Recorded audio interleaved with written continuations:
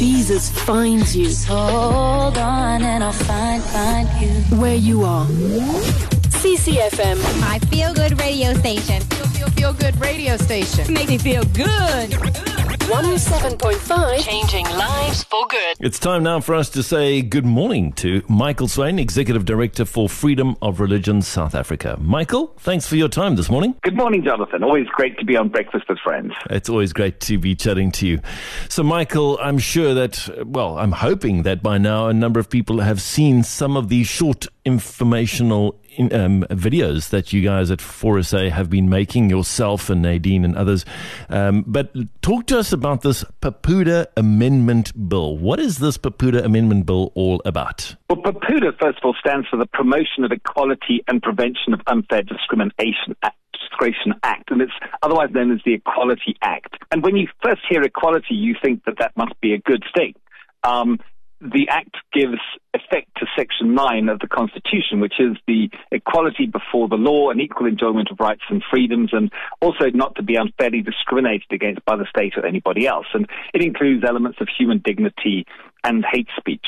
So at face value, that sounds very, very good. But the problem is when the definition of equality and the definition of discrimination gets extended to the extent that it is almost impossible to not be caught by the net. So one of the problems with this is, and it's probably worth mentioning, that when they test for discrimination, once they have established there is discrimination, it is deemed to be unfair. In other words, then the burden shifts to you, if you're the one accused of discrimination, of proving that it is in fact fair. And it's almost impossible to do so simply by saying, well, my faith or my sincerely held belief is what caused me to act. Because in this new bill, intentionality is irrelevant. Whether you intended to or not, whether you meant to or not, once you have proven discrimination has taken place and it is deemed to be unfair, intention is irrelevant. And so the net has been dramatically broadened. And the categories that or the tripwires, for example, will be if somebody believes that they've been prejudiced, or if somebody believes that their dignity has been undermined, which is so subjective that it will literally mean that just about anybody will be able to show that they have, in fact, been unfairly discriminated against. And then you, whether you meant to or not, whether you intended to or not, you are now caught in that net. And the net carries pretty serious sanctions. So, one of the cases that we're fighting under the Equality Act as it now stands, they're asking, in one instance, for 2 million rands worth of damages for emotional pain and suffering.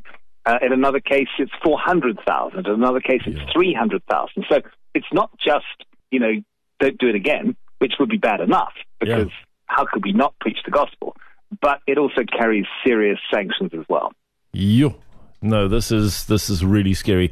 So in terms of the timeline of this bill, where are we at and what do we as citizens of our beautiful country need to do? Well, we need to push back against it. And the only way that we can push back against it, I think, is by showing weight of numbers of people who are against it, because thankfully we do live in a democratic society and numbers do still count. So what we need to be doing between now and the 30th of June this month, it's not far away anymore, is we need to be sending submissions to the Department of Justice to basically say to them, no, we do not agree with, we do not want this. Papuda is already a wide act. The cases that we've had under it, I think we've spoken about on the station, Jonathan, the Bluff-to-Boss wedding venue, for example, where the couple just declined a same-sex wedding because of their sincerely held beliefs. They didn't feel they should be compelled.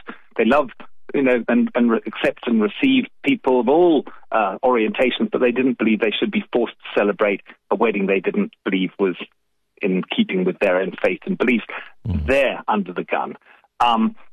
We have an evangelist that we're defending in Chatsworth who simply stated Jesus is the way, the truth, and the life.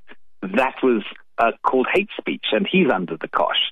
So, this is under the existing act. This net will be so much broader. So we've got to get submissions into government by the 30th. And as mentioned, you can get those, and I'll send you the links from our website.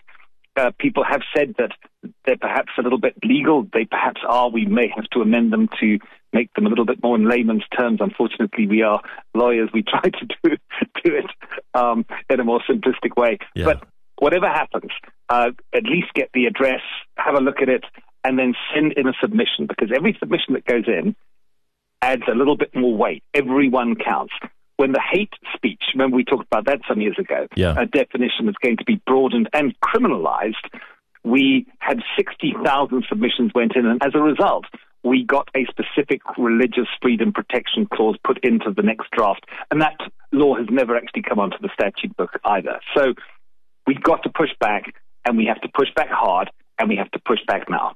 Yes, we definitely do, because this could have long-reaching, far-reaching implications, not just on your faith in terms of in your home, but in terms of churches, in terms of ministries like CCfm even.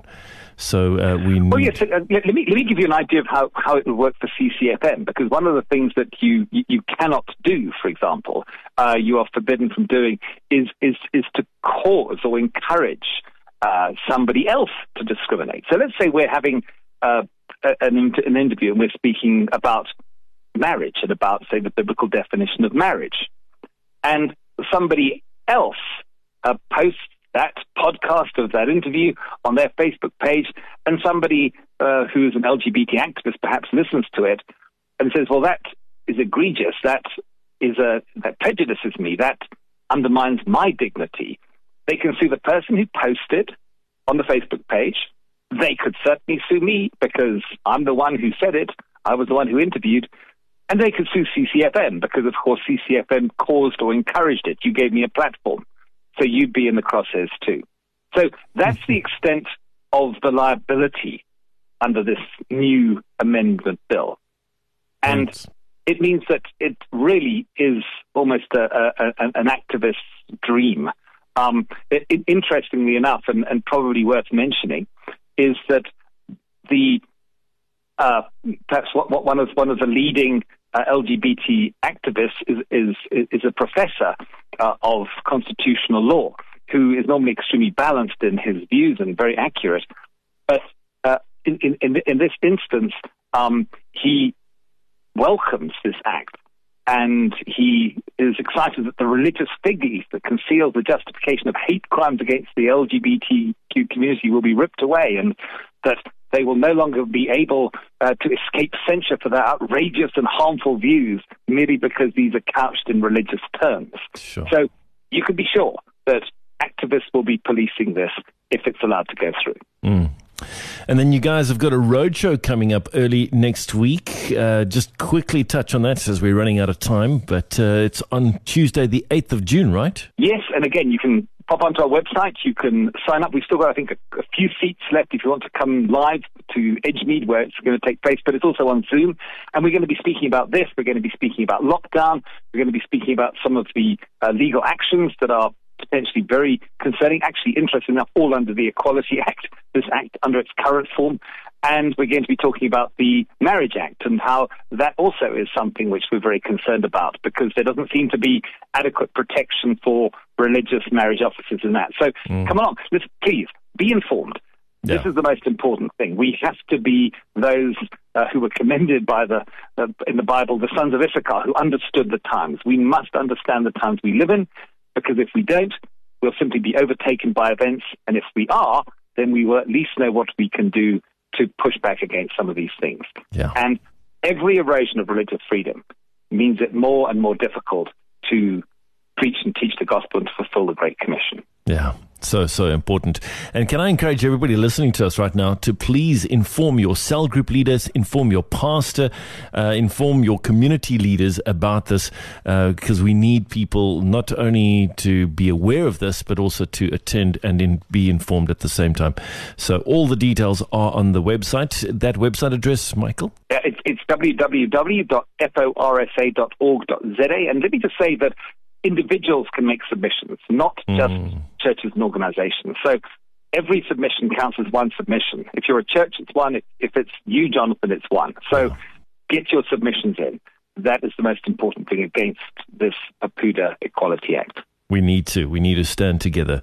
4sa.org.za. That's the website. Go check it out. It's got a lot of information and very easy to navigate. forsa.org.za. Michael Swain, always a great time chatting to you. Thank you very much for alerting us to these very important matters. And we wish you and the rest of the team all the best. Brilliant. Thank you, Jonathan. And I'll send you the links as well. You can put them on perhaps the CCfm site too. Yes, we will definitely do that. Thank you so much. All right. All the best. Get out of bed. Breakfast can only taste this good when you have it with friends. Breakfast with friends.